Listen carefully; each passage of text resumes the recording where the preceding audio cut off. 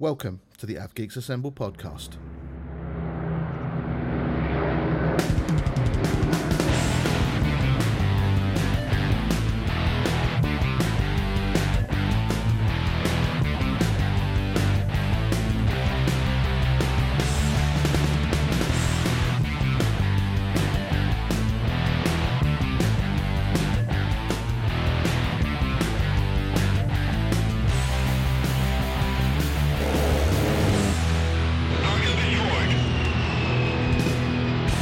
Hello everyone and welcome to episode 2 of season 3 of the Av Geeks Assemble podcast. I'm your host Rob and joining me this evening is Ant. Ant, how you doing? Yeah, not too bad, mate. Yourself? Yeah, not bad at all. Enjoying the weather? Oh, yes. Just had a barbecue. Happy days. Nice. Always the way. You've got to take advantage of the sunshine, haven't you? Well, we're British. The sun's out. It's over 25 degrees. So if you're not cooking your dinner on a barbecue, what are you doing with your life? Exactly. So the podcast this week is going to take a slightly different format because earlier this week Ant recorded a discussion with some other people who we'll introduce later. But I thought we'd start by talking about Cosford Air Show because both Ant and I were there last weekend, as I'm sure quite a few of you were. But Ant, what did you think of the show? I don't know. I've been through a whole gamut of emotions about Cosford in the past few days since the show. I was let's say a little underwhelmed before I arrived at the show with the lineup. Mm-hmm. Don't get me wrong, 3 international display teams is great. It's not something you see every year at Cosford, so fair play to them for that. Not enough fast jets for me, especially after last year's strong showing with the Belgian F-16 and the French Rafale on top of the RAF fare that was on show. And then the show itself was just a calamity of, well, not errors, but cancellations, wasn't it, really? Yeah, it seemed to be It seemed to start badly and then just kind of sort of collapse all the way through the show. I mean, I guess you can't necessarily blame the organisers. I mean, it was my first trip to Cosford, and I kind of, like you, I went into it sort of feeling a little bit underwhelmed as I brought my tickets based on sort of last year's show. So I'm thinking, well, if we have that again, it's going to be great. Obviously there's lots of stuff going on in the world, so you can't always guarantee teams are going to attend. And, the Sally B thing it's one of those things that just randomly happens. And the Catalina, unfortunately, has got no propellers at the moment. So that was always going to be a problem. But it felt that the show went into it light, and then any cancellation throughout the day just kind of added to that, and it was just leaving gaps. And even though, I mean, fair play to the BBMF being able to get the Lancaster in the air, despite the fact it had gone tech early in the day. And again with the Stearman jumped in last minute to support, and then the battery was flat. But then they managed to get it going again. So it felt like, I think, one of the things is at one point they forgot to turn the microphone off, and the guy goes, "Does anyone know what's going on?" And it felt a bit like that. It felt a little bit chaotic. And yeah, I mean, I don't know how you felt. I mean, I felt like I was expecting more from the Static as well. The Static felt a bit kind of just sort of disjointed a little bit and just kind of all crushed together, everybody on top of each other, and then that was kind of it. Yeah, I think for me, Static this year in comparison to previous years is they sort of gave up showground space to give it to concession stands. Mm. That's just the way it appeared to me. Concession and food stands, and there's normally a lot more on offer. There's normally more hangars open as well at the back of the airfield than there was. There was 2 off limits, and they've normally got the pens around the corner where they keep the Jags. I can't remember what they call them. Someone will comment in the comments somewhere wherever we post this and tell me. But yeah, there's normally a lot more room for 55,000 people to spread out into, and I did feel it was a bit cramped this year. Yeah. That was something I found. I mean, when I got there, I thought, well, I'll park the car up and then I'll sort of have a wander around the Static, and then I'll go down to the flight line. And I went down to look at the flight line, and it seemed like there was a small stack of flight line, then burger vans, and then that was all fenced off, and then it was cars. And it just felt like the most cramped air show that I've ever been to. I mean, it very much felt like it was an air show that didn't need 55,000 people there. It Well, felt like it felt like a really slightly odd use of space. yeah, I mean, like, I mean, I've been going to Cosford since the early '90s, so 30 years now, and they've always not encouraged, but they've always sort of allowed and sort of left enough space for people to sort of set up camp by their car. Mm. And that's something that, because I go with the family, like I had one of my daughters with me. I had my mum, my dad, my sister, her fella, their kids. So there was a large group of us. It's not, and considering where we were parked, almost underneath the control tower. Considering the early time that I got there, which I wasn't happy about either, but that's another story. It was not a case of all of those people can pick up everything we've brought with us to set up camp and traipse it all to the front, sort of Yeah.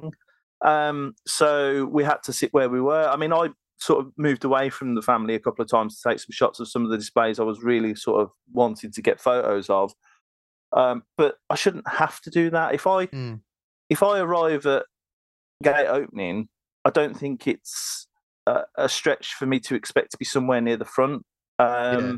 Yeah, I arrived at literally 10 minutes past the gate opening, and I was placed as far back as you could possibly get. There was literally one car further back than me, and then there was the concession stands. Mm. Literally, that's how far back I was, and I was right in front of the control tower. And literally, any shots that I took from that location, I've got like 10,000 cars in front of me with heat haze just rising off every single one of them. Yeah. So of literally any shots that I took from that location, I've pretty much binned. It just wasn't great. But yeah, your comment about 55,000 people on one day, I've been an advocate for the longest time that Cosford should be held over 2 days. It should be a Saturday and Sunday show. There is absolutely no reason why they can't do that. That all of the aircraft arrive at their respective bases if they're not going to be taking off from the short runway at Cosford on the Friday.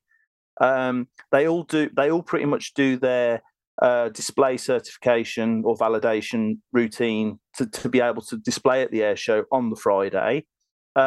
All the concession stands pretty much set up Friday or early Saturday. To me, it would be much better if that show decided that next year they go, right, we're going to do Saturday, Sunday, and we're going to limit tickets on each day to 40,000.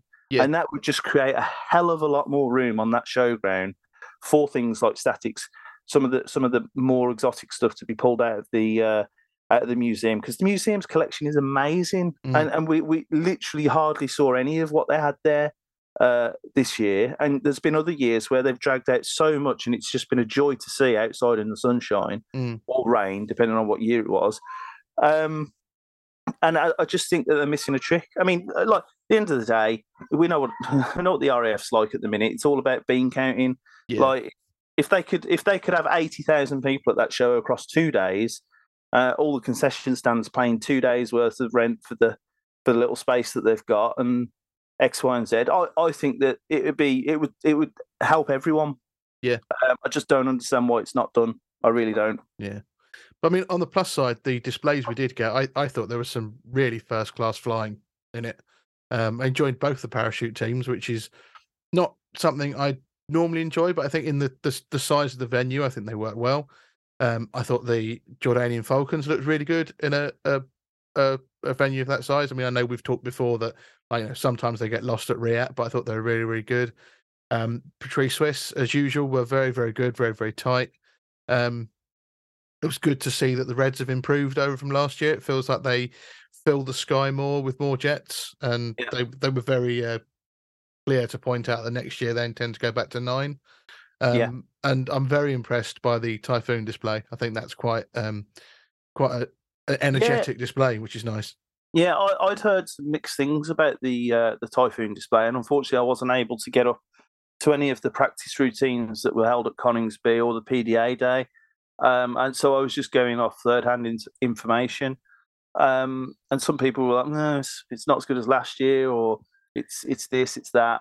But I saw it at Midlands Airfest last week, the week before Cosford, for the first time, and I wasn't 100% sold on it. However, the crowd line at Midlands Air Festival is probably a third of the length of the crowd line at Cosford.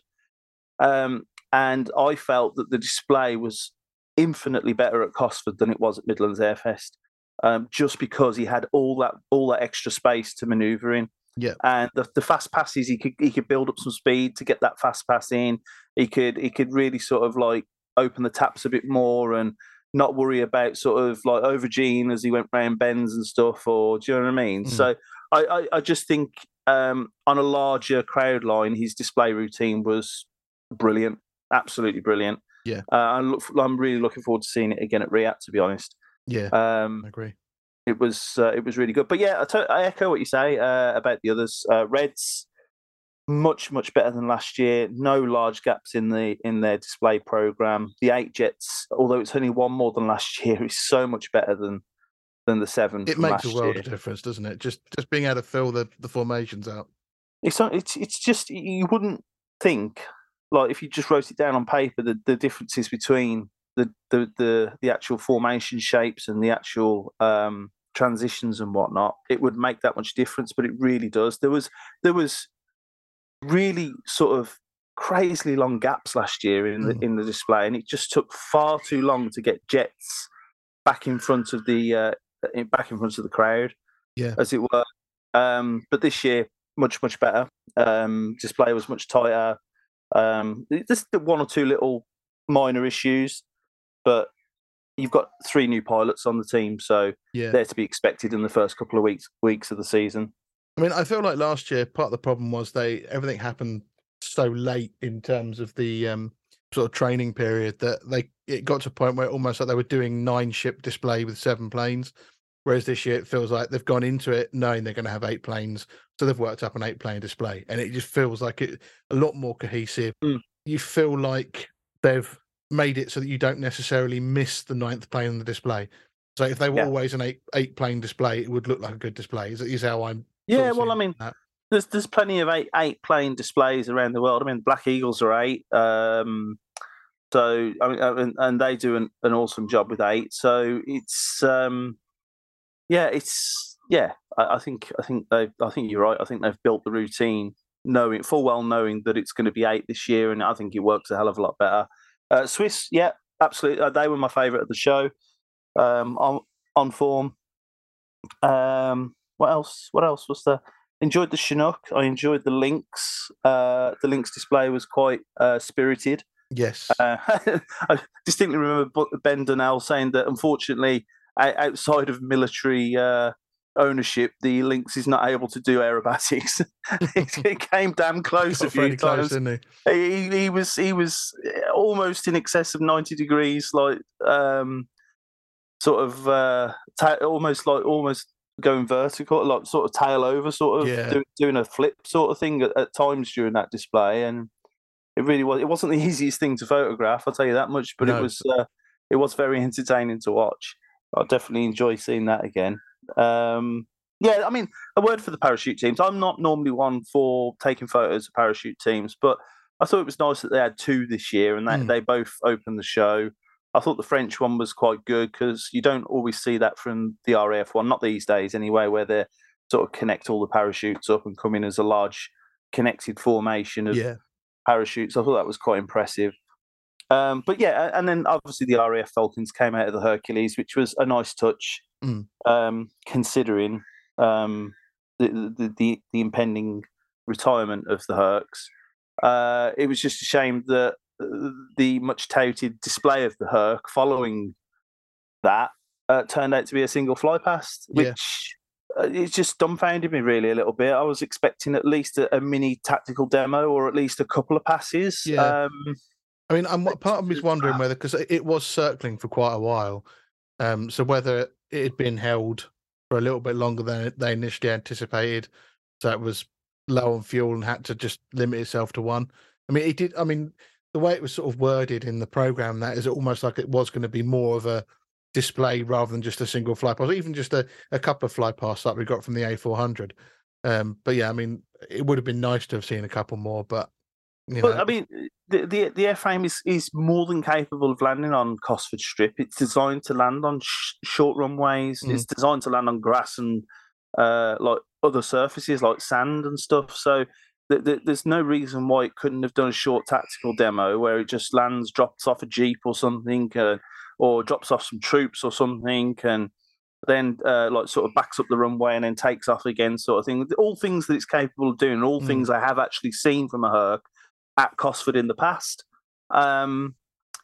Yeah, it's just a shame. It's like it was the last ever time it was going to be at an air show. I just wish that they'd done a little bit more with it. It's clearly not the fault of the organisers. It's clearly limitations been put on the airframe by, I would assume, whoever now owns that airframe, because they've clearly already been sold. So there's the new owners are clearly waiting in the wings, and they've probably been asked if they could do that, and probably the answer came back was no. So it is what it is. But at least we had the UK. I mean, we're recording this the day after the UK farewell tour for the Hercules. So at least we had that yesterday, and most of all 4 home nations managed to catch a glimpse of it. Yeah, I think pretty much everyone in the group got to go and see them from somewhere, didn't they? Obviously, you guys were up in the loop, catching those sickening photos. I'll be honest, man, I'm a little bit overwhelmed with the response to the photo I've posted today. It's gone a little bit mental, but I was just in the right place at the right time. I put myself in the right spot. I mean, there was lots of them in an hour in whether to go to Cadiz, so I'm glad that I did. But there was easily 100 people on Cadiz. There was probably as many on Cad West. I know that Bulk around the corner was absolutely rammed as well, just from when I drove past it at 7 o'clock in the morning. So there was hundreds and hundreds of people in the hills yesterday to witness that, and it was a magnificent sight. So really special moment. I'm quite lucky that because I live local to Cambridge Airport, where they've done a lot of servicing on the Hercs for a number of years, so I was able to shoot down there and just see them over. It's one of those things where I wasn't so fussed about what the pictures came out like. It was just being there was kind of it was that, it's almost like a kind of like a funeral procession in a way. Kind of, you'd rather just be there. It really did feel like that, and I was really surprised at how much coverage it got in the mainstream media. It really did sort of capture people's emotions and attention yesterday. And I think people came out in their numbers to sort of say their goodbyes to the airframe, because I mean, whether you're an av geek or not, like the Hercules has been around for a hell of a long time. I mean, like the tail sticker shows 56 years of RAF service. It's people have seen it in some way, shape, or form through their lifetimes. Whether you're heavily into aviation or not. I mean, I think what's interesting for me is the comparisons with the retirement of the Herc and the Tonka, because obviously they're like 5 years apart. The response for the Tonka retirement was a lot of it was aviation enthusiasts, toggers, and that. And all the times I went to places, it was all toggers and that. Whereas this one, looking at the people in the field, there were very few people you would class as aviation toggers. They were just people. And I think it does capture the as you say, because it's been around for so long, it does capture the imagination. It's kind of a symbol of the Air Force to an extent, isn't it? Yeah, the thing I likened it to, seeing how busy the loop was yesterday, was when the Vulcan was finally finished its return to the skies. Was it 2015? I think it was. And if anyone's seen the video of it flying down Dunmail Raise in the Lake District, with just lines and lines of people either side of the lines and lines of cars either side of the road, people strewn all over the hillside taking photos and videos of it. It was as busy as that in the loop yesterday. It was crazy. It was absolutely crazy, but it was quite a special moment to witness. And I was glad to be there and glad to capture it. Yeah. And speaking of the loop, that is a perfect segue into the main topic of this podcast. Obviously, you sat down earlier this week and did an interview all on your own. So do you want to give us a bit of an intro into that and tell us who you met up with? Yeah, I sat down, had a great chat about low-level aviation photography and favourite low-level places with Tom Whitworth from the Av Geeks group, Tom Nicklin, who is quite a well-known name within the Av Geek community these days because he seems to be everywhere all at once, and James Wilkes as well, who's a bit of a veteran of the loop and low-level photography. I'm sure if anyone's spent any time on Facebook or Instagram, they've seen his shots from time to time. But yeah, unfortunately for the listeners, we're all from Birmingham, so you're going to have to put up with my accent and their accents through the entire thing. But yeah, we sat down, we had a really good laugh, a good chat, spoke about our favourite locations and shots and what we wanted to do and why we love it so much. And yeah, I thought it was a really good chat. We did have one or two connection issues, unfortunately, so apologies for that. But that's just the way it is these days with modern technology. So yeah. Unfortunately, sometimes with the best will in the world, we try and do our best, but sometimes things are just unavoidable. But yeah, I mean, I've been looking forward to this podcast for a while, and I'm sure all the listeners will have been. So without further ado, let's jump into it. With me from the Av Geeks Assemble stable is Tom. How you doing? I'm all right, mate. How are you? Not too bad, mate. Not too bad. I have a beverage, and we're recording a podcast, so I'm very happy. We've also got another Tom with us today. Tom Nicklin, how you doing?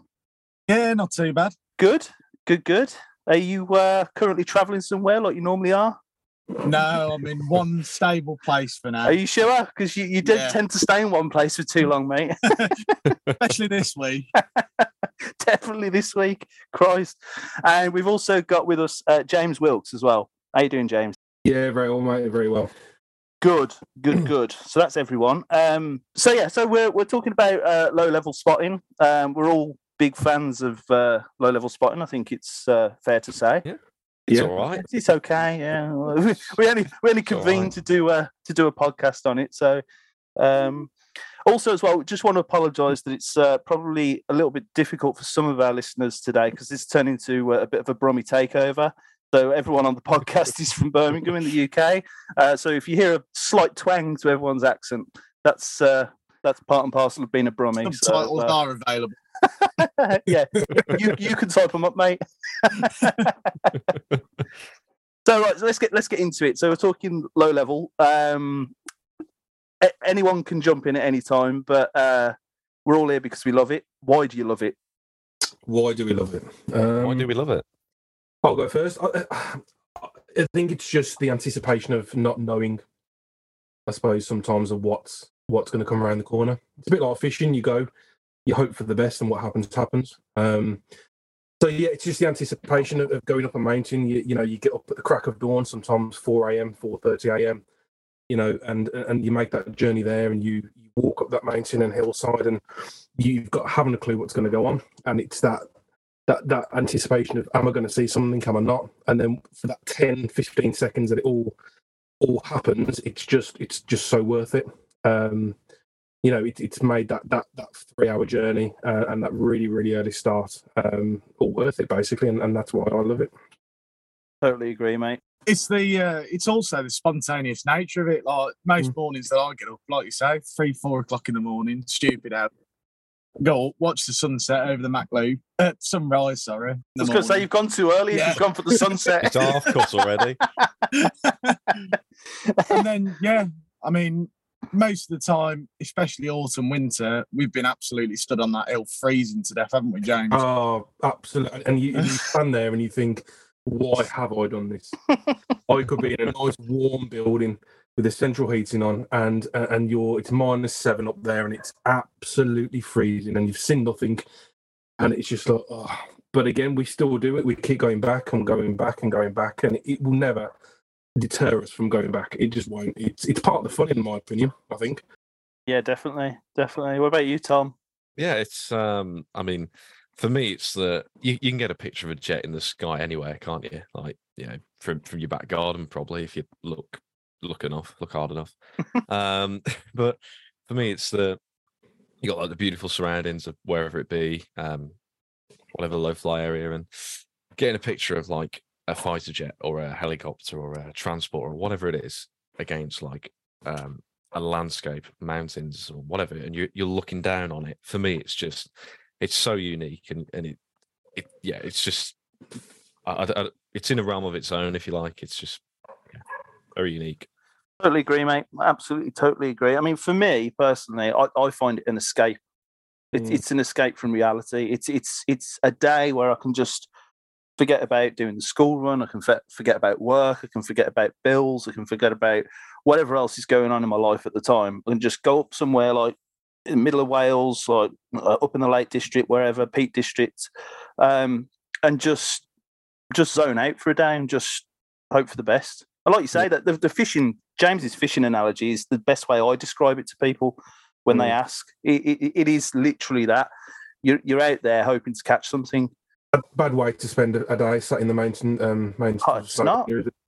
It's beautiful up there, like, and it doesn't matter what time of the year or what weather it is. It really doesn't. There's no such thing as bad weather, just bad preparation. Exactly. I'm actually, I'm speaking about weather. I mean, you said that there's no bad weather.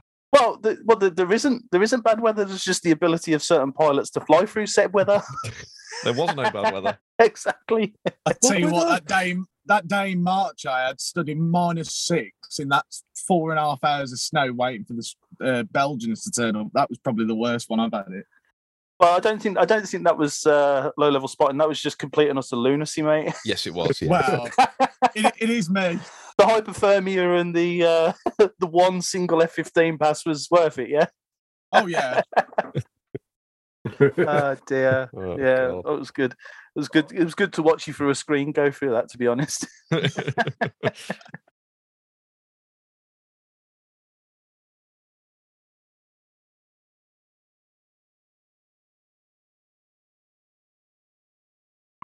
Aviation photography is about sort of it's that sort of personal aspect as well, isn't it? It's like sometimes like you get messages from like flight crew or something like that, or do you know what I mean? It's a great picture. I was flying in the loop today, blah blah blah, and that makes it worth it and stuff. And like, if you get like you can get a shot with like a pilot giving a wave out the window or something, or do you know what I mean? Or like a Herc going through the loop with the back ramp down, and they're all sitting on the back waving at you. It's like it adds that personal nature to it, doesn't it? Well, you're seeing that the aircraft in, I suppose, their natural environment as well. So exactly, we can all go to bases, and don't get me wrong, base visits are awesome as well. But seeing an F-35, 15, Herc absolutely on deck in essentially in a training environment is just something to behold. I would, even if you do not like aviation, I say, go up and have a day there, because once you see it, you will be addicted. It's as simple as that, in my opinion. Well, you're almost experiencing what the pilots are actually doing, and it's amazing to watch. I mean, when I went up to a couple of weeks ago, I went up to Spade Adam bombing range for the Dutch, and somebody said to me, "Oh yeah, they'll be flying low level." And I got there, and I was expecting Mac Loop, 400-foot climb up, Bluebell or whatnot. Killing myself, and no, I was literally driving down the main road, parkour, and you're probably 30-40 feet off the ground. And then the next thing you know, you've got the Cougars and then the Apaches that come through as well, and they're about 10 foot off the ground. And it's amazing to see, just in such a close environment, how they can maneuver the aircraft and be able to, within the split second, be able to like make decisions. Yeah, it's bonkers, really. And I think as well, like, one of the things that fascinates me is you can visit the same location several times, let's say Cad West in a Mach Loop, and every pilot has a different take on how they fly the valley. So you're watching the jet come towards you, and you obviously know the sort of turn they're going to do, but you get some coming higher, drop low, some go a bit higher in front of you, some like to overbank, do different bits. And it's the fact that it just shows it's not like computers doing the work, it's that pilot's hand input, their decision making translates into whatever maneuvers they're doing in the hills. And like, we all know how narrow some of these valleys are, and the precision that they have making the turns and everything, and executing them to perfection. It's really interesting to watch, I think. Yeah, 100% agree. Yeah. I mean, the skill involved is unreal, to be honest. I mean, it's some of the maneuvers and turns, like you say, that you witnessed like down at low level, like, and how quickly they can get around certain valleys or bends or whatnot. It just, the mind boggles, to be honest. But it really is a spectacle to behold. It really is. Just obviously following on, I know we've just mentioned a couple of locations there. Where's everyone's favourite place to go spotting? Because there's obviously clearly a lot of low fly areas within the UK, and obviously the UK is where we all reside. So that's what it's going to be mostly based on. We'll go to a bucket list a bit later. So where's your favourite spots? I think for all of us, like Midlands based, convenience wise, it's MacLoop because it's relatively close compared to the lakes and stuff like that. Yeah, I totally agree. I mean, it's 2 hours in a car. Well, it's easily a day trip, isn't it? Whereas the lakes is 3.5, getting on for 4 hours sometimes, depending on traffic. So it's a little bit more prohibitive. But what about in terms of the type of flying that you get there? Because obviously, I personally think that the loop's very different from the lakes. I think the loop can be more dynamic. Because the loop is a smaller area. The valleys are tighter there; they're more confined. So I think naturally you get more dynamic shots from the loop. I think with LFA 17, there's a lot more valleys they can choose from. It's a lot wider, so you will get dynamic shots depending on location. But I think you'll certainly definitely get more dynamic shots in the Mac loop. Yeah, and I think one of the other things is, like, from what I've learned. I mean, we've all done the lakes, and you know what it's like. You pick a hill, and everything goes up the other valley. The loop is sort of, it's a flow. Yes, they don't always do a full loop, but you stand a better chance of seeing something if it's going to be in that area. And the other thing that I've learned is, there's times in the Lake District where a jet's been coming past, and I'm at maximum zoom on my lens. Whereas I look at some of the shots from the Mac Loop, and I'm at the starting point. I'm at the minimum zoom, and I've got it, fully in the frame. So I think for me, it's the Mac Loop just because they're closer, and normally if you look, you get a second chance at the shot as well. They come around again. I think I know they do it in the lakes as well, but from my experience, Mac Loop definitely. It's very hit and miss in the lakes. I mean, for me, the lakes, it's a lot more challenging because, like you say, the valleys are a hell of a lot longer, wider, especially shooting like Thirlmere around that area, and Allswater. I quite like Allswater because it's quite dynamic round Silver Point. Lowberg Fell's quite nice, but you tend to get them quite flat through there because it's such a wide valley. There's nothing to almost challenge the pilots like the Mac Loop being so dynamic and close in.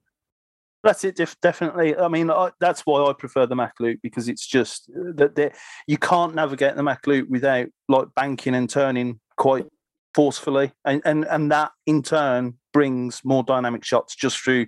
If there's a bit of moisture in the air, you're going to get like fluff and vapor and stuff and streamers coming off the wings. Whereas, although they will turn sharply in the lakes, it doesn't happen as often that they get like conditions like that. So, but yeah, I mean, I still love the lakes. I think it's a beautiful part of the world. I really do. And I've got some of my favourite low-level shots up there, but it is a lot more of a challenge to get those shots. Because like you say, I've been up to Thirlmere. I was on, what's that tall one at the side of Thirlmere?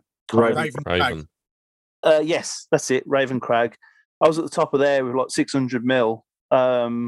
And it just wasn't enough. It just was not enough. I had a day where a typhoon went through, a Juno, which might as well have been an ant with how small it was in the viewfinder.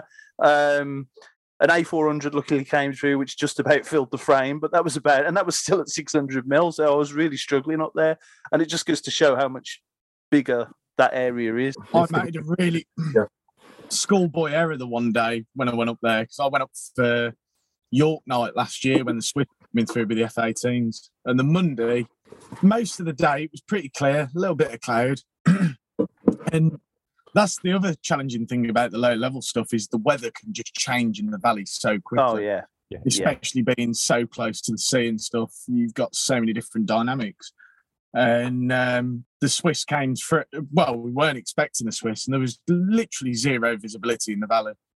My camera's packed away because it's chucking it down of rain. I'm absolutely soaked through. Questioning why on earth am I doing this? Yep. Next thing I hear is a rumbling in the distance, and I was too slow. 2 F-18s come really, really low, flying through just mist. You could just barely pick them up by eye.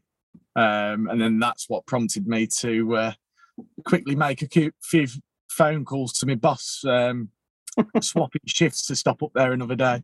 But that's the other thing about it, is you just want to keep going up there to try and get the shots.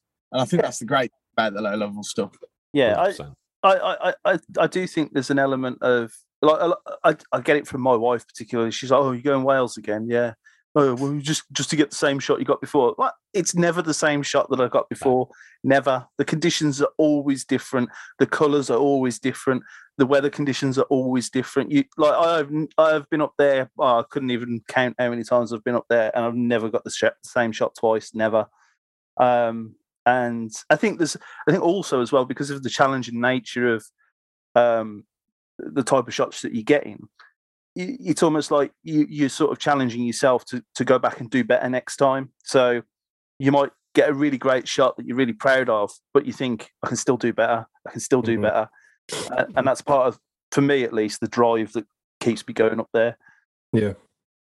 I think for me that you've just hit the nail on the head. My missus says, "Oh, you're going to MacLoop again? You were there last week." Like, oh, well, yeah, but it's my happy place, and I will continue to go there for however long I can, basically. Like you said, you will never get the same shot. Yes, it's the same airframe, but it's going to be at a different height. It's going to be at a different angle through the valley.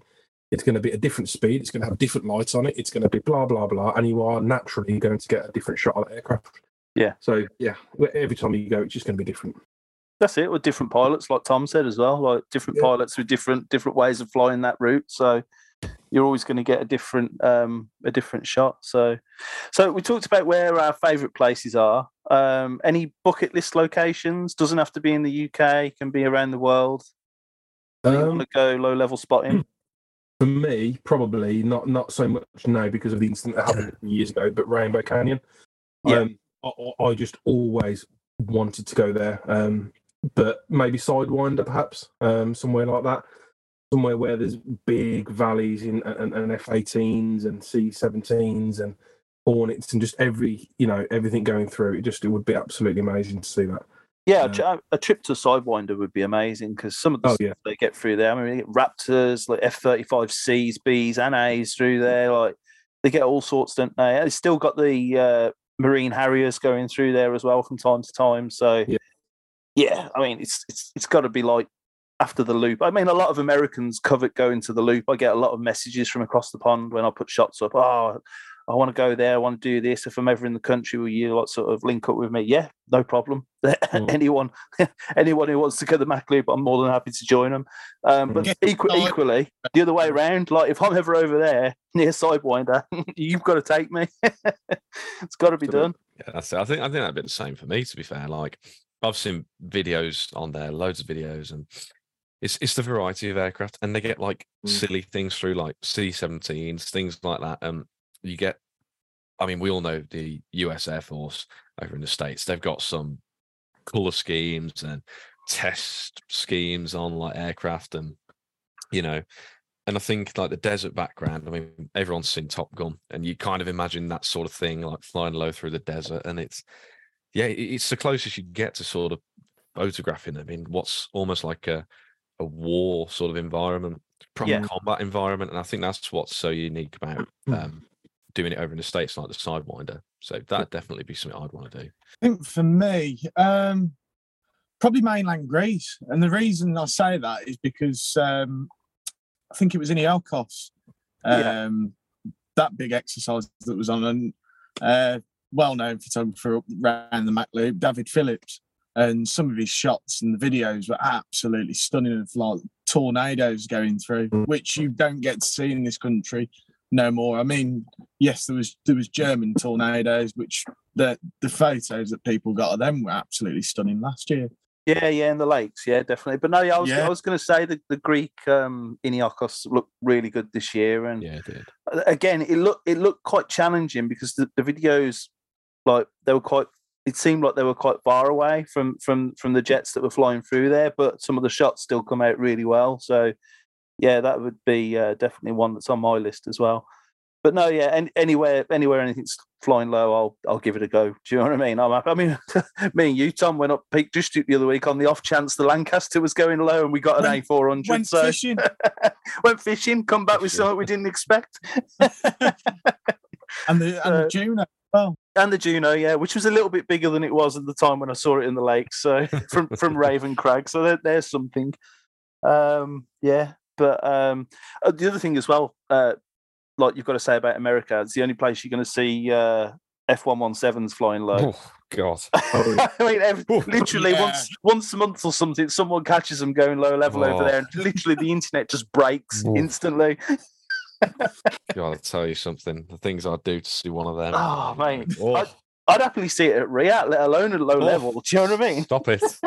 Hey. But we're talking low level, so we'll stick with that. Yeah. I think there's one. I think there's one that we'd all love to do, but it's an air show, and you can probably get. Yes, Axel. Yeah. Well, see, I wasn't going to mention Axel because, like, a lot of people just go, "Well, it's an air show," and it's it is, but not many air shows you get in a mountainous environment like that with plenty of snow-capped peaks. So, it is low-level spotting, isn't it? We'll go. We'll take it. Yeah, we'll take it. Yeah, I'll happily buy a ticket. If we have to, yeah. That's it, definitely. The next thing I've got on the list is something that I thought we could do is probably just if you can all give 1 or 2 tips for avoiding a blank, because we all hate blanking. It's the worst feeling when you've spent all that time booking a day off, getting your stuff together, getting up at stupid o'clock in the morning, driving for 2 or 3 hours, just to sit there freezing certain appendages off all day long, to then come away with absolutely nothing. So I mean, some days it's unavoidable, but there are things you can do to avoid or to help yourself avoid blanking. So has anyone got anything that they could think of off the top of their head? Get a job like mine where you get 2 minutes off. Yeah, literally work 1 day out of every 14 and spend the other 13 driving around the UK spotting. And still get paid whilst I'm up the hill. Yeah, well, that's one. I suppose you can't argue with it, can you? Yeah, I think the one that I always used to do was, even days when I'm booking off, I'd still go up on the off chance of rainy days, and it's one of them because the weather changes so quickly in them environments. But the one app I use, and I'd say to everybody, well, there's 2 apps actually. Windy, for checking the meteogram, so you can check your low-level cloud heights, cloud base. That's probably the best thing to do. And you can also check your dew point as well, so you can get, sort of, if there's anything going to come through, you may get fluff on the top of the jets, which always adds to your photos. And then the other one's weather radar, because I say that one, it gives you a nice visual representation of where the clouds are at, whether you've got any storm fronts running in, because especially if you go up on your own, you don't want to get caught out in some really hazardous weather conditions with no phone signal and nobody to help you. Definitely, mate. Definitely, that's definitely sound advice. But yeah, it's definitely top of the list is check the weather forecast. I mean, I always say to people, pick a day where the weather's fair, and do you know what I mean? The visibility is decent, and you've done as much as you can then, in terms of that. Anything else anyone's got? I think avoid bank holidays. Yeah, avoid bank holidays. Yeah, definitely. Yeah. That makes it sound like you've been up on a bank holiday. In my early days, maybe I've done a few errors. Yeah. But when I first started going to the Loop, I made the mistake of going up on the 4th of July. Yeah. Which discounts probably the most attractive part of the Loop, the Americans coming through. But luckily, Valley was on form that day, and I think I saw about 6 Hawks and 4 Texans that day, so it wasn't too bad. It might have been Tucanos then, actually. Yeah, probably Tucanos. It was about 4 or 5 years back here. So avoid like Christmas Day and Easter Sunday, and that. You're not gonna see anything. Yeah, weekends and bank holidays, no chance. I think one of the other things, and this is quite handy. I mean, obviously Facebook has got loads of groups set up, like there's MacLoop Open Forum or what have you, and there's groups for people who are like more new to the hobby and what have you. And I think one of the things is like the groups can be quite handy because if you look, let's say it's Thursday and every day of that week people are posting shots of, I don't know, let's say F-15s or Hercs flying through, and that's been every day up until that point, and you'll go and you've got a day off that week to go. You could put 2 and 2 together. You could get 4 or you could get 5 or 3. It might not add up. But yeah, an educated guess, you look at it, you go, well, I have been using it. I'll go in case there still are. You know, there might not be, but well, always worth trying. let's think about it. At the end of the day, all the flying that we see through there is training. So if you've ever done training at work, which probably 99.9% of us have. Well, Tom hasn't because he's never at work. He was the 0.1%. He was the 0.1% I was referring to that has never done training at work. But those of us who have been to work and do some training from time to time, you don't do a topic like a Monday one week and a Thursday the next week and then Wednesday the week after, do you? You tend to do the topic that you're training on in a batch, so you might do it 3 days in a row or something like that. So it's the same for flying and pilots. Like if they're in a phase of low level flying and they've, like you say, flew Monday, Tuesday, Wednesday, it's fair to assume there's a chance you're going to see the same sort of flying on Thursday as well. So that I totally subscribe to that, definitely. I think another good tip is probably when I first started going the loop and doing low level, because I started off in the Mac loop and then recently sort of going out, having the time off to be able to go and photograph this sort of stuff. In the first instance, I found that if you do get a blank, you're sort of you get a little bit disheartened, but the whole point is, don't be too disheartened because there's going to be plenty more days. And you sat up in a mountain in gorgeous countryside. There's nowhere if you like your hiking, then fair enough, you can go up the mountain and enjoy them views. But it also brings you out to some of the most gorgeous places in the UK. And even if you go abroad, and you just sit up on the hill and you enjoy the views. Definitely. The way to think is people travel hours to go on holiday to where we go for the day. So people will travel hours to go and spend a week in North Wales, and we will get up and just spend the day there. And I think that shows how actually beautiful the area is, even without any aircraft. And we're lucky enough just to be able to have the opportunity just to go up there for the day and just see what happens, really. Definitely. Yeah, definitely. Totally, also people you're around as well. I mean, we've had some good laughs up on the hill, haven't we? Yeah. Yeah, I mean, I've had plenty of conversations with people up there and just random people just turning up on the off chance. Oh, is this the Mac Loop, mate? Yeah, you're in the right place. Yeah. So and the question that always comes is anything due? Well, I don't know, mate. I ain't got a crystal ball, unfortunately. How long is a piece of string? Yeah, that's the best thing you could do is park your ass and sit down for the rest of the afternoon, enjoy the view, and see what happens. Yeah, absolutely. And that's the advice I give to everyone up there. Is just chill out, just enjoy the time you've got. You do, especially at this time of the year in the summer, you get the day trippers coming out, like the flip flop brigade turn up, and they're like, "Oh yeah, I'll climb a hill with flip flops on and freaking swimwear on and something like that." Is this the Mac Loop, mate? While throwing rubbish on the floor. Yes, it is. Yeah. I'll give it half hour. All right, mate. Yeah, good luck with that. Yeah. And that's the other thing, like 35s and 15s and all sorts exactly. But that's the other thing, like how many people have, like, loads of people have done this, and you see it on like the Facebook groups all the time.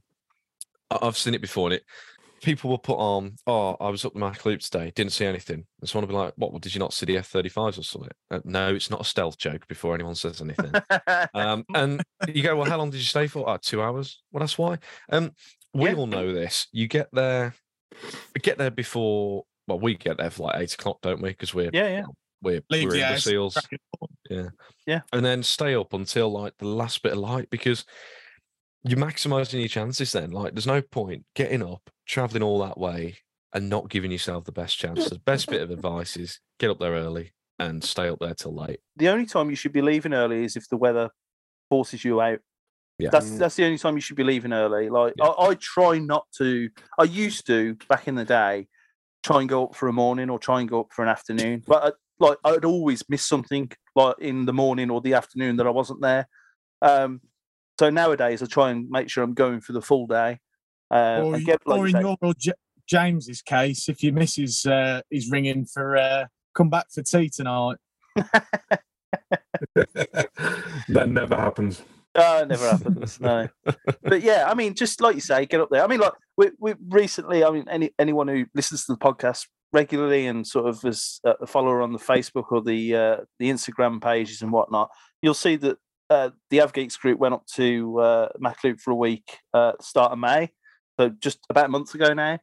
And we had a torrid time the first few days. It was, although the weather wasn't terrible, we waited 11 and a half hours on the first day, and eventually got rewarded with some pumas coming through at the very last of the light, which was great.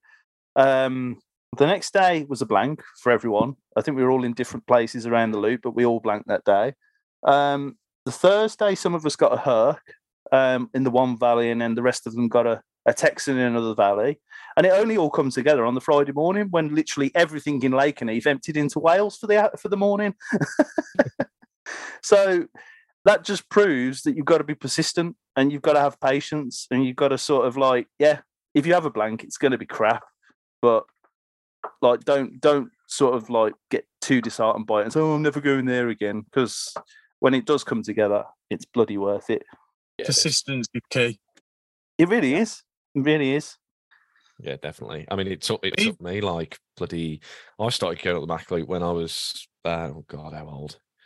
I was about like 8 years old, something like that. Something stupid. I'd wander up with my dad for a few hours. I thought you were still a babby now. Well, I am actually. It was only a couple of years ago, Tom. I know it was. It was only a couple of years ago. You turned 9 last month. I know, I did, and I've lost my trail of thought now. Oh yeah, that's what I was going to say. So we're talking about like being persistent and that. So I've been going up since I think I got my maths wrong there, but I think my first visit was about 2012, something like that, 2011 maybe. And it took me up until May last year to get F15s through the Machloop. I mean, I thought it was never going to happen. You'll remember, Ant, I was always putting in the chat, I just want to vote with an F15 at low level. And then the Avgeeks trip last year, that's when it all sort of happened there. So you got to be persistent, like just keep going. Don't just say, I give up, I'm not going to go there again, because I've just seen a Cessna 172 fly over at 5,000 feet. You know what I mean? That's it. Well, that, to be fair, is probably a good segue, because I know you want to talk about a specific moment. So I got next on my list like favourite shots, and you asked if we could turn it into favourite moments. So we could do both. I think what you were just describing at last year's Avgeeks trip might be leading to your favourite moment. So you might as well carry on in that train if I've got the sort of nail on the head sort of thing. Well, there were a couple of favourite moments there. For me, I mean, there's been a lot of great moments this year. I've been very fortunate to be able to go to the Machloop lots this year, and I don't take it for granted at all. But last year when the Avgeeks guys all went to the Machloop, I'd never seen F15s or F35s down low. And I remember the Monday, we'd all met up on the hill. We all got up really early. This was the first day of the week of the holiday. And we spent all day on the hill, and it was quite a varied day. And we sat through like rain showers, and then it was all right. And then we got to about 3:00 and the heavens opened. And everyone was soaked and everyone was miserable. And half the group were like, oh, we're going to go back to the lodge.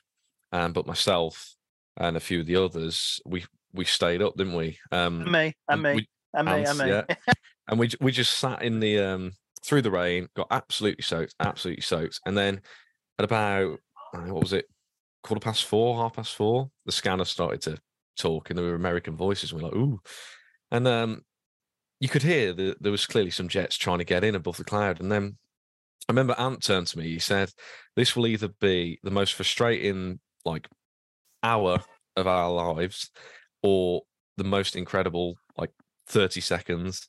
And it turned into the most incredible 30 seconds. There was just this little bit of cloud opened up in the valley, and these two F-15s just dived down, flew through Cadwest. I mean, the lead jet was like, it was on the deck, wasn't it? Yeah. And literally came past us and then just pulled back up into the clouds, and that was it. And it was just like, how has that just happened? You sat through all that weather, and it really made it worth it, didn't it? Totally, mate. I mean, it was the sort of epitome of persistence pays off. Do you know what I mean? I mean, like, it leads into my favourite shot, to be honest, because I'm looking at it above the laptop screen now as we speak, and it's I think it was Crow that was flying that day, because there was an Australian flag in the cockpit, and yeah, it was we were like, look, we're here. We're only staying locally. It's not like we're going to drive home for 2 hours, like soaking wet. We literally we're at a lodge around the corner. It's going to take 15 minutes to get back to, and we can all just like shower and change when we get back, sort of thing. So there's no way I'm leaving the hill like at this point. Some of the others left because they didn't bring the right equipment. They didn't have like waterproof jackets or waterproof over trousers and stuff. Which, to be fair to them all of them that went last year corrected that mistake this year, and they all come with the right equipment and whatnot. Yeah. But yeah, it was just like we literally stood there with a howling wind, pissing rain for like it was literally 2 hours when we just stood there and we were just like, right. Yeah, and the visibility was zero. It was you couldn't see in front of you either. It was ridiculous. Yeah. And it literally the cloud came together in about 2 minutes. And they found that gap just at the right time, and we were in the right place to catch it, and it was amazing. Yeah, it really was. Tom, James, have you got any of your favourite moments or favourite shots, the stories behind your favourite moments or shots whilst you've been up there in the loop, or any other low-fly area for that matter? I think for me, May 2016 in the Mac Loop was my probably favourite moment, low-level spotting. We had a 12 ship of Reaper F-15s. We had Gina come through, Typhoon. We had a normal Typhoon. I say normal, just a normal livery. An Osprey, 7 Hawks, and 4 F-15 E's as well. Christ almighty. You're going to have to excuse me. I need a moment. It's a good job we're all sitting down. And yeah, it was, I won't go into it too much, but pretty chaotic day to say the least. And it was there where I got one of my favourite shots of an F-15 Reaper, an F-15C, pulling out low level directly in front of me on CAD West. And it was just awesome. Of the 12 ship, 9 did pull outs like that. And it was just, absolutely just awesome. That sounds absolutely brilliant. I'm sick. I'm green with envy. Oh, dear. Right, I bet Nicklin's got something that can beat that. Yeah, you wait. You wait. I think my favourite one of this year was March, Cobra Warrior. And it was mainly because the day before I'd been at Marham shooting the F-35Bs just at base. And then I thought, well, the F-16s have been doing a couple of bits. I think it was like the first or second day that they've been low level in the lakes. And there was a lot of chatter on Facebook saying, oh, yeah, they're just doing sort of flights to sort of have a look around the area. So I just took a punt, drove from Marham, stopped over in a hotel in Lancaster, and then drove the rest of the way the next morning. Got up to Allswater pretty early, about 8 o'clock in the morning. Nice walk. And so the weather was actually pretty decent. It was a little bit cloudy, but it was still warm. And I waited a fair few hours there, just twiddling my thumbs, listening to the comms on the radio. And then I literally heard the low-level frequency call up and didn't know what was coming through. And the next thing you know, I've got a 4 ship of Belgian F-16s flying around the corner at Silver Point. And it was brilliant because I didn't realise until after I looked back at the photos. So they had the Duke, which was the special tail with the Spitfire on one side, and the new generation with the F-35 on the other side, which was quite a unique sort of special tail. Yeah.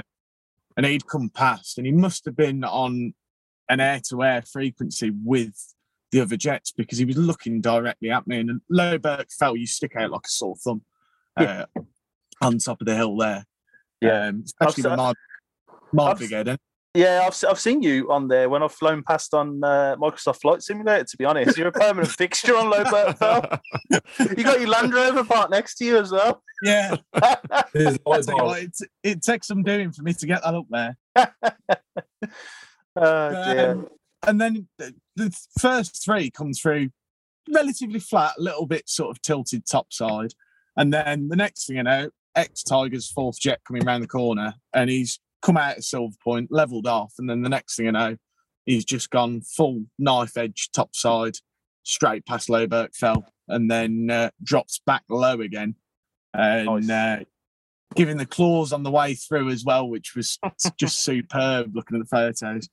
And then I got a nice message off the flight crew about a couple of hours later after I posted the shots, just asking for the photos, which made it even more worthwhile. I mean, I was overly impressed just by the flying and just managing to get the photos, really, because it's just amazing. You can imagine how supportive and happy James, Ant, and I were in the group chat when Tom sent us these back of camera shots. My phone screen is cracked now because I threw it at the wall. Sorry, not sorry. Yeah, there was a little bit of green-eyed monsters coming out of us that day, I think. I was tempted to kick him out, to be honest with you, but we let him stay. Yeah, it's good. It's good. Yeah, no, I mean, yeah, some cracking memories there, fellas, and it just goes to show that if you put the timing up there and like you sort of go multiple times a year, not a week, Tom, a year. The thing is, then, like you say, it's the effort you put into it. Yeah, I mean, it is. I've been blessed with, we've been blessed with absolutely stunning weather for the last couple of weeks, which is sort of unheard of for like sort of end of May, June time. Yeah, but we've all been working through it. That's the difference. Yeah. And I just ended up booking a week off annual leave, and I've basically done 1,500 mile in a whole week. And I say the craziest one was that one Thursday, going up to Prestwick for the A10s, not low level, but then and then driving all the way down 7.5 hours all the way straight down to Fairford for the B1s. Honestly, and this is the reason why these fuel companies are making so much profit. It's because of him. Single-handedly, he's putting money in their pockets. He tops up at Costco and pays about 10p a litre less than the rest of us. Does, yeah. I'm part of just the oil. Yeah, but not when it comes to aviation, though. Yeah, no. Nor my job, to be fair. Yeah. But yeah, it just goes to show like you can really have some cracking times up there and some like get some really good sort of memories and moments and shots from low level spotting.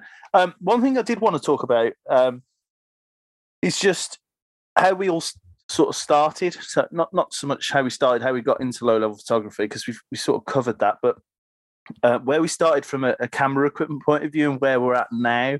Because I don't know if you guys get the same, but I get a lot of messages on Facebook and Instagram. They say, "Oh, I've got this camera and I've got this lens. Will that be okay to go to the Mac Loop?" And 99 times out of 100, the answer is yes. You go up there with any camera and you can get some decent shots. So I just wanted to sort of touch on where you were back in the day when you started, or what your first camera was when you went up there, and where you are now. For me, it was an iPhone. An iPhone 5 or whatever it was at the time. When I first started low-level spotting, it was, Facebook wasn't even in existence. I think it was MySpace, if anyone remembers MySpace. Did you put your favourite songs on there? Did, yeah. Yeah. Barbie Aqua. And again, YouTube wasn't even a thing, so I couldn't do any research or whatever. So, yeah, iPhone.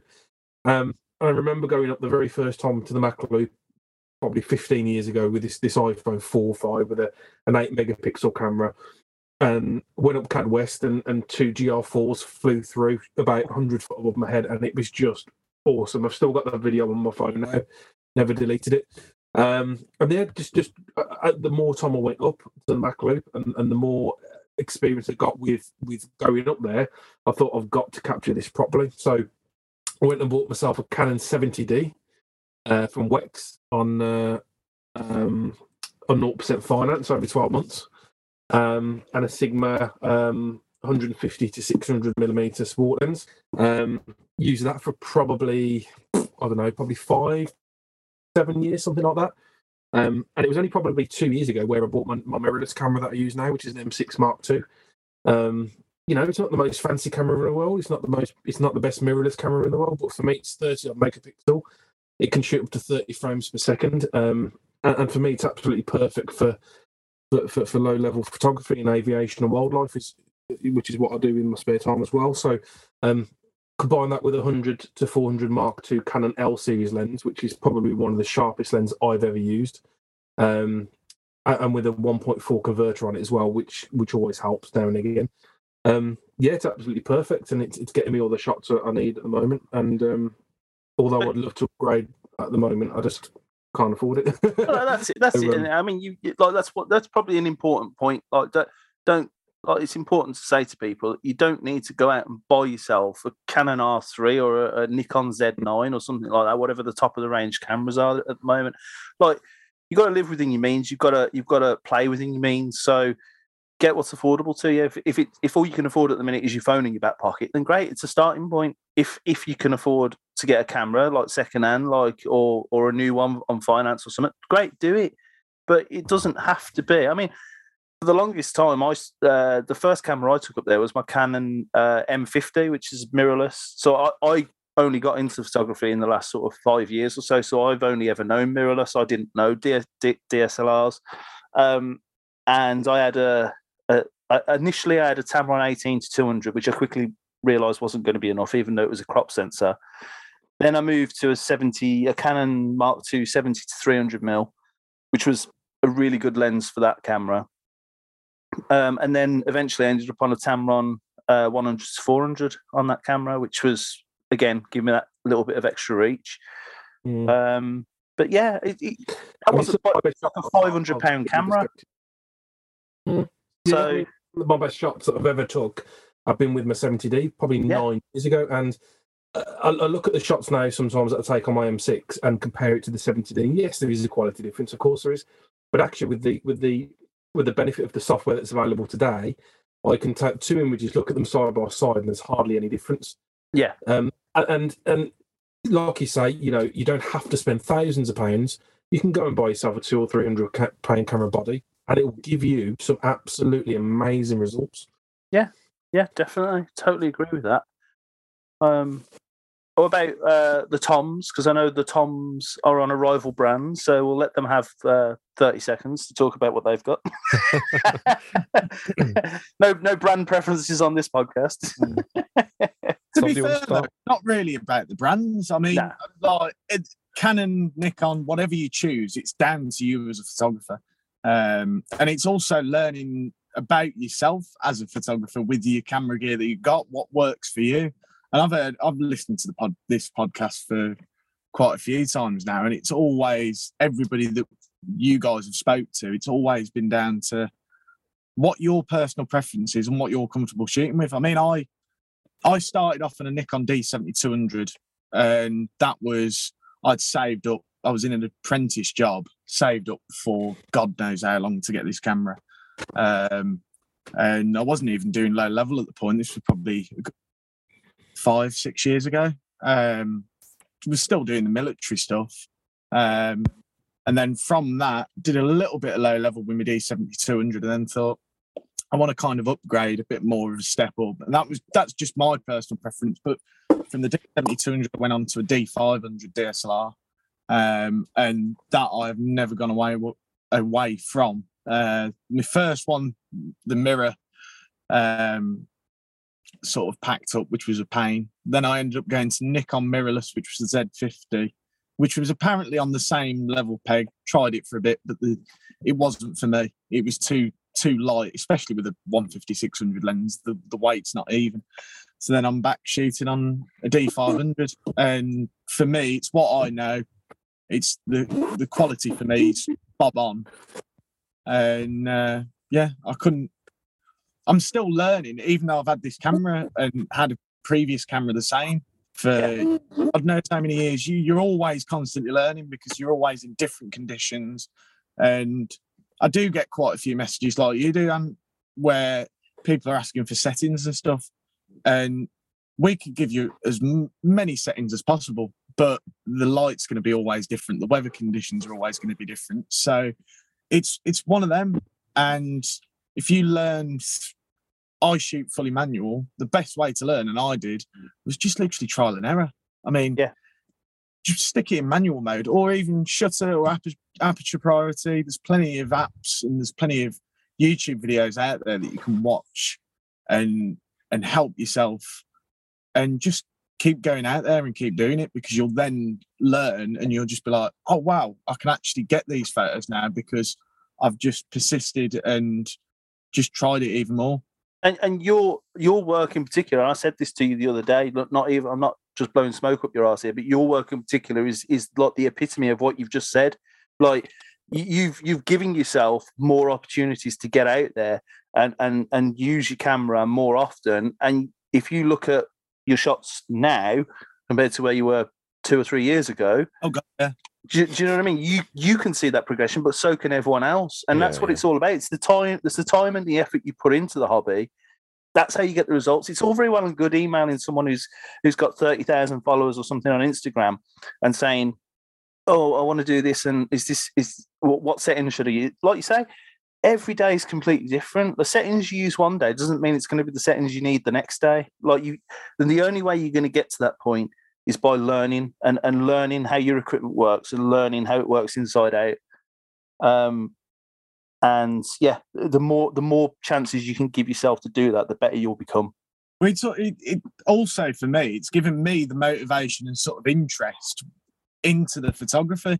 And that's what especially low level, because I mean, the difference between a Herc coming through and an F-35, we all know the settings are completely different. You'd be on lower shutter speeds to get your crop blur, motion blur in the background. I mean, even Tom's always one doing low shutter on jets, which I still can't master myself. Yeah, that's it. Yeah, so I mean, I started off. I had a caravan. Well, my parents bought a caravan in Wales when I was 5, so 2008. So work that out. So I started by watching the jets fly over, and then I bought an. Well, I didn't buy it. I got bought an iPod as a kid, and I used to walk around everywhere I went in Wales with it connected to a power bank with video ready to take videos of jets. And I used to read like Air Forces Monthly. I'd go on Google Images and look at low flying jets in Wales, and some of the photographers that I used to look up to, I actually consider mates now, and I've met several times, and that's quite strange. And then I used a bridge camera for a bit of video and a bit of stills. And 2018, I bought I saved up for ages. And I thought it was the best camera in the world at the time. It was a Nikon D3300 and a Nikon 55 300mm lens. I've still got them now. I always carry them with me as a backup. And then Nikon is superior. And yeah, so I shot with that up until 2022. I bought the Nikon 200 to 500 f5.6. That was my dream lens. Put it with the D3300, and it was great for like a couple of months. And then I thought I need a new camera body to like be on a par with it. So I bought, like Tom has, a D500, and the combination for me has been brilliant. It was the dream camera setup when I started with Nikon. I remember saying to my dad, "Oh, like when I'm your age, I'd like to have a D500 and a 200 to 500." Never did I think that 6 months after I turned 18, I'd be buying myself that setup. It was unbelievable, and I'm very grateful for it. So that's where I'm at now with it. And I enjoy using the stuff. It's good. It's good to listen to everyone's story, because like it shows that we haven't just rocked up one day with all the gear and no idea. Do you know what I mean? We've put quite a few years into getting these sort of shots, like developing our skills, improving our sort of workflow and whatnot, to a point where I think all of us in this chat like can get up on a hill and produce a good image like from a single pass if we had to. And I think that's testament to the amount of time between us that we've all put in. And that's it. That's the be all and end all. Put more time into your hobby and you'll get better results. We even the amount of times that we've been up and the experience that we've had with our camera gear, with the jets, with all the aircraft and stuff, we still have our off days. We'll still have a couple of days where we'll end up taking a couple of crap photos, and you just think, 100%. Oh yeah. There's no way of coming away from that. I know some people may look, you only post your best images, and people only see that. It's the classic of looking on social media and you only post your best self almost. Yeah. And I think for anybody that's starting out or wanting to pick up a camera and go and get up there, don't think that for a second that we've just literally got out of bed the one day, bought a camera and gone, bang, there's your shot, because it just takes a lot of time, a lot of practice. And for anybody that does want to do it, just put your mind to it, get up there and just enjoy yourself. Yeah, reach out to people while you're up there. Like there's never been a day where maybe 1 or 2 days in the depths of winter where I've been up there on my own, but the vast majority of the time there's other photographers up there. Like, and I have never ever had an experience where I've spoken to one of them and felt like sort of that I wasn't worth their time or whatnot. Everyone will give you the time of day up there. If you've got a question, ask it. Like I find the aviation photography community is probably one of the better ones out there, and everyone, by and large, is willing to help everyone else. So ask the question. Some of them, I mean, meeting you lot has been amazing, but some of my good friends have been met from literally going up a mountain and just saying hello. It's like, you know, just get yourself out there, say hello, and you'll be surprised at who you meet, the information that you can get from them, the advice that you can get from them, because at the end of the day, people learn from people, and if you don't ask the questions and introduce yourself to people, you will never get that information. So just don't be scared. Come and meet us. Come and talk to us, and we don't bite.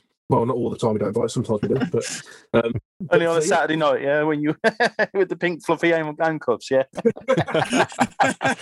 Oh no, we're just normal people that just love that aviation. So that's it. I don't know about normal when it comes to you, James. Yeah, I was going to say that's yeah. I think we're all a little bit weird here. Let's be honest. We're all a bit tapped. We've all got our own traits, haven't we? Yeah. The less we say, the better.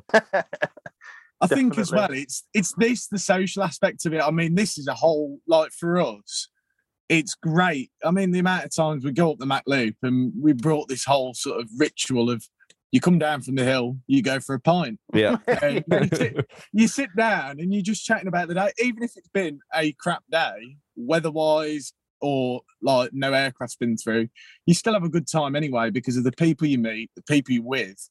Yeah. And it's to anybody that is going up there like first time, just say hello to anyone, because everybody up there, even people walking the dog or anything like that, everybody's so friendly. Yeah. And I think that's one thing, especially coming from, well, Birmingham especially. You can walk down the street and nobody says hello to you, whereas you go to these nice places, everybody's so welcoming. Yeah.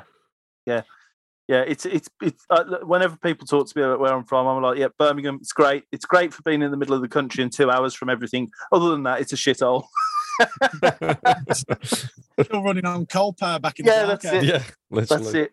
So definitely, and I totally agree, mate. I totally agree. The social aspect is great, and you can meet some right characters up there, and you genuinely even always have a good laugh. Definitely.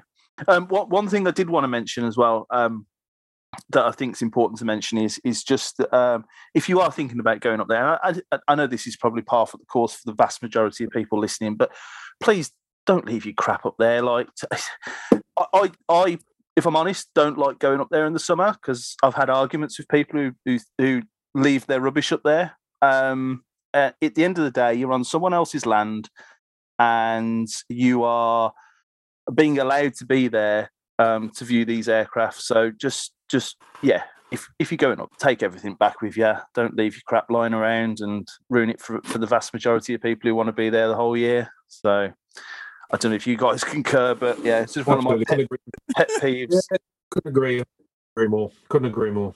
Leave it how you found it. Definitely.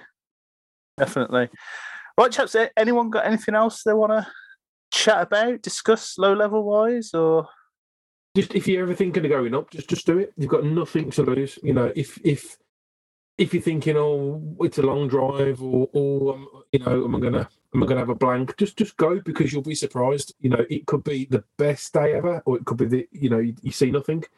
But at the end of the day, you've spent the day in the most beautiful scenery, meeting like-minded people, and That's what it's about. If you see a jet, it's a bonus. We've always said this, and I don't know whether you will concur, but we don't. Obviously, we go for the photographs, but if you don't see nothing, it's not a loss.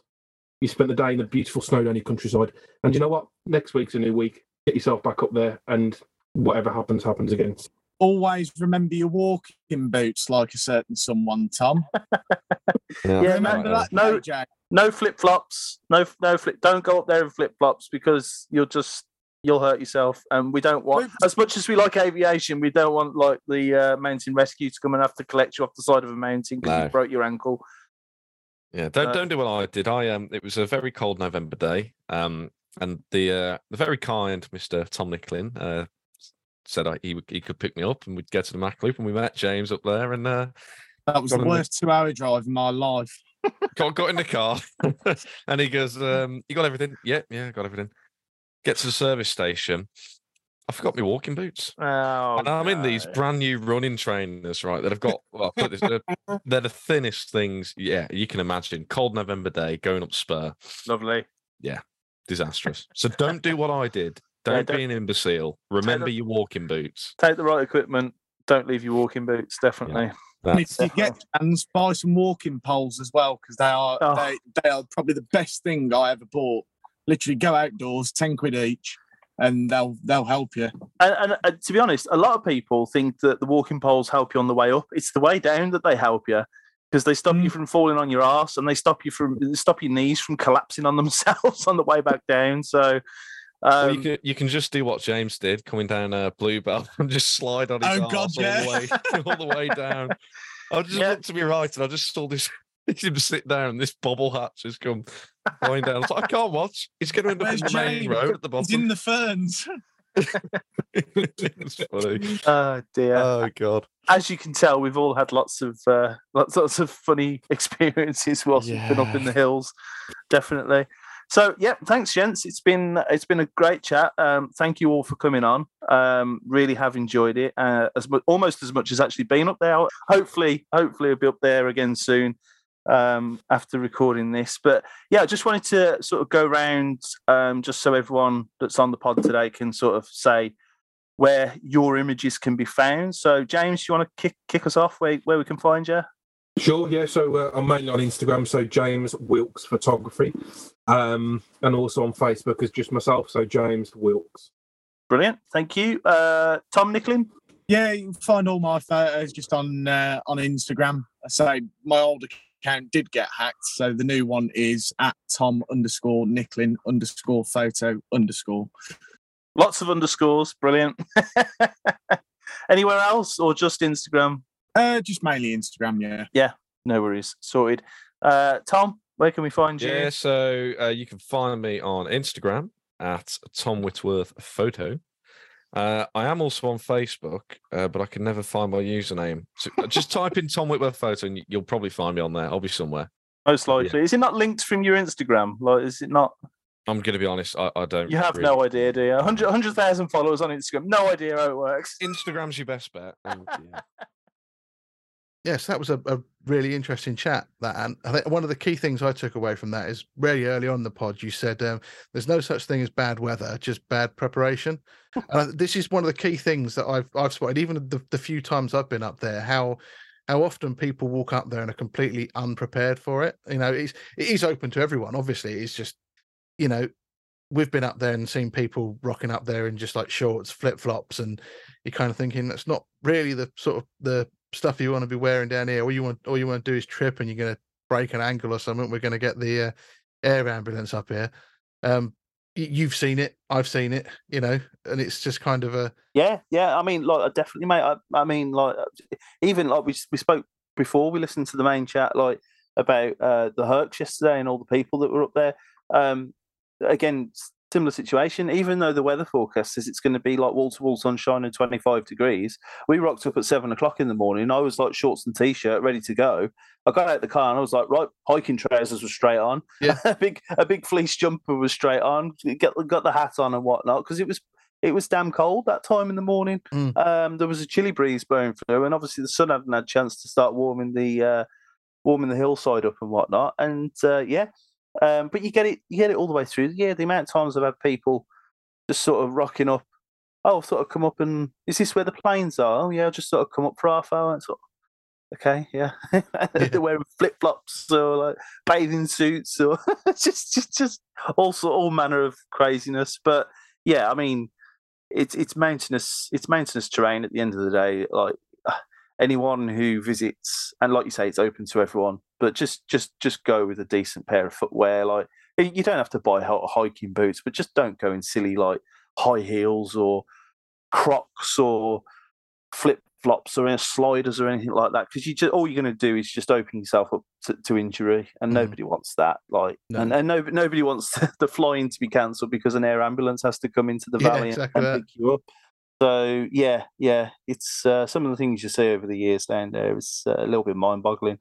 Yeah, it's always important to remember that it is, it isn't an air show, and it is the wilds of the country to an extent. I mean, yeah, there are tracks up there, but they're not paths. They are well-trodden tracks, and you've got to factor in the fact that they're slippery sometimes. There's rocks that fall underway, and if you've not got the right footwear, you're risking falling over and hurting something. And if you're up there and it starts raining, you're just going to get soaked if you haven't got the right stuff. And it's so important that for any of our listeners going up there for the first time is be prepared for everything, because it can change in a second. It's like we said last year, you stayed up there it was pouring, it rained, wind, and then within half an hour, 45 minutes, it was bright sunshine, and it does that. It's its own microclimate because of the fact it's a mountainous area. Yeah, and it really does change that quickly. I mean, even though the forecast yesterday was wall-to-wall sunshine, I still had the waterproofs in the boot of the car that I could have got back to fairly quickly and picked up should I have needed to. Luckily, it was wall-to-wall sunshine all day, and it did warm up enough for me to take the hiking trousers off and go back to the shorts for the afternoon. Yeah. So, but that was because I had the right stuff with me. Otherwise, I would have been shivering all morning and miserable. So, one of the other things that I picked up on it is what you were just talking about, sort of the gear and the gear that you've progressed through and all that sort of stuff. And it's very much one of those locations where it doesn't necessarily matter about the gear, does it? It is an experience, and if you've got your 600mm lens and that sort of thing, it's just as good. But if you're up there and you just want to catch it like video of the planes, a phone's going to be perfectly good, especially on that lower shelf at Cad West, where they're going to come over you and stuff like that. I mean, based on previous experience, though, I assume you are now going to buy a new camera and a new lens after having said you're happy with the gear that you have now. Yeah, because that's clearly what I do. I give advice on podcasts, and then I go against that advice within 10 working days afterwards. So, yeah. No, I mean, to be honest, I've been struggling a little bit with the R7, to be honest, since I bought it. And I managed to figure out an issue that I'd had with the camera literally just at the right moment yesterday, in time for the Hercules coming through. So, yeah, I was quite chuffed I'd finally managed to suss that out. So, but no, yeah. Going back to your original point, yeah, like the amount of people that go up there just with mobile phones is surprising. Well, it's not surprising in this day and age because everything's TikTok and Reels and YouTube Shorts these days, isn't it? People's attention span is like 30 seconds or a minute, and that's all you get of people these days. So, yeah, so people taking video up there is it's probably getting more attention than some of the photos we take. But like I said to the chaps I was with yesterday, I'll always be photo first and video second. That's just my preference. But if you want to go up there and take video, more power to you. Do it. Yeah. But yeah, even if you've got you have a point and shoot, a bridge camera, an old DSLR, a film camera, even do you know what I mean? Like, there's no reason why you can't go up there and get shots with a film camera and try and be a bit more creative and something. Like we've always said, and I'm pretty sure we've said on other podcasts, the best camera you've got with you is the one. Well, the best camera you have is the one you've got with you. Yeah. And that's it. But equally, if you don't want to take photos, just go up there and enjoy it. Yeah. It's the spectacle is amazing enough, especially seeing 3 Hercules fly through like yesterday. But yeah, when you get fast jets up there as well, that's it's just awe-inspiring.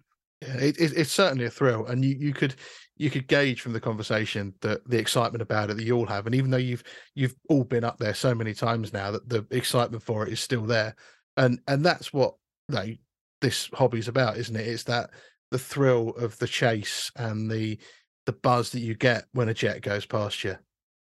Well, that's it. I mean, and like we all went out following recording that podcast yesterday together for the Hercules up at the loop. So, and we were like giggling school kids when we first got there. It's like, we're all grown men with full-time jobs. Do you know what I mean? But we were like giggling school kids, and we had a cracking day, to be fair, and we really enjoyed ourselves. But yeah, it's it is that chase, and like we said in the conversation, it is a lot like fishing, and people who some people don't understand the appeal of fishing. I've done fishing before. I've enjoyed it. It's that calm sort of time to sort of contemplate and watch the world go by, which is exactly what you do in the hills. Yeah. And then you get like a minute or two of madness, which is like when you catch a fish. Yeah. and then it's relaxation again. And then it's back to like sitting down, twiddling your thumbs, watching the world go by again, which is not a bad thing in this day and age to have that time to do that. Yeah. I mean, yeah, it was a great conversation. I think there were so many great tips in there, so many little bits of information that anybody, first timers or long timers, can latch onto, and I hope everyone's enjoyed it. I think there was one point that I thought that it didn't get mentioned, and I see mentioned a lot on the forums, is when people go, I've looked on the timetable and it says there's no flying today. It's like, you know, how it is. For people listening, that timetable doesn't refer to the Mac Loop and is, for want of a better word, a load of bollocks.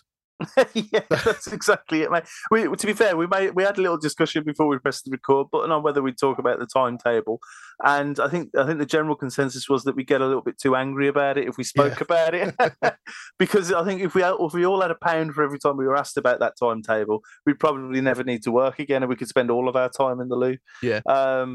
But yeah, there is a timetable online that people find on the government website, and it literally has absolutely nothing to do with the Mac Loop. It'll say LFA 7, which is low fly area 7, which is all of Wales pretty much, but it's referring to a very specific part of LFA 7 where they actually do targeted sort of dummy munition runs sort of thing, and it's like a little bombing range, but without actually dropping physical weapons. Yeah. And that's what it refers to. So that timetable is telling you when that area is active. It's absolutely nothing to do with the Mac Loop or any of the valleys of North Wales. Yeah, I mean, I think the question that's commonly answered is when's the best time to see the airplanes? And I think the reality is it's during the week, Monday to Friday, unless of course it's a bank holiday or American national holiday. And the reality is, if the sun's up, they could be flying. You know, it's like we've said before, get there early, leave late. I mean, last time we went, we got up there about 8 o'clock-ish, and then we didn't see the Pumas till 7:30. So 11 and a half hours. Yeah. So it's, you know, if there's daylight, the chances are they're going to be flying. Yeah. And like yesterday, we were there at 7 a.m, and to be fair, other than the Hercs, we had a really busy day in terms of other traffic. We had a couple of Hawks come through in the morning, a couple of Texans before the Hercules come through. Then afterwards, it was just like Texan after Texan after Texan all afternoon. And then we got to about 4 o'clock, and we thought, it's gone a bit quiet. Didn't really think anything else was going to happen, so we packed up and we went to Barmouth and had a beer. Yeah. Why not? Beautiful part of the world. Just 20 minutes down the road. It's got to be done. Yeah. And at that point, that brings us to a perfect point to wrap up this podcast. As I say, I really enjoyed the chat, and I'm sure everybody else will as well. So do you want to tell us where people can find you on Instagram and Facebook and wherever? Yeah, you can find me on Instagram, Anthony_Fogarty_aviation. I'm just Anthony Fogarty on Facebook and also on YouTube. Wonderful. And you can find me at RS7 Aviation on Instagram. Obviously, we've got the group, which is at AvGeeks Assemble on Instagram. Come join us on Facebook. Come and share your thoughts on this. You know, when we post this up, come and share your Mac Loop experiences. Come and ask questions about the Mac Loop and that sort of stuff. There's enough people in the group that have been going for years, and hopefully from this podcast and that combined, you'll be able to learn a bit for it. But for now, we'll see you next time, and hopefully we'll see you at the fence. Thank Thank you for listening to this episode of the Av Geeks Assemble podcast. Find us on Facebook and Instagram at Av Geeks Assemble.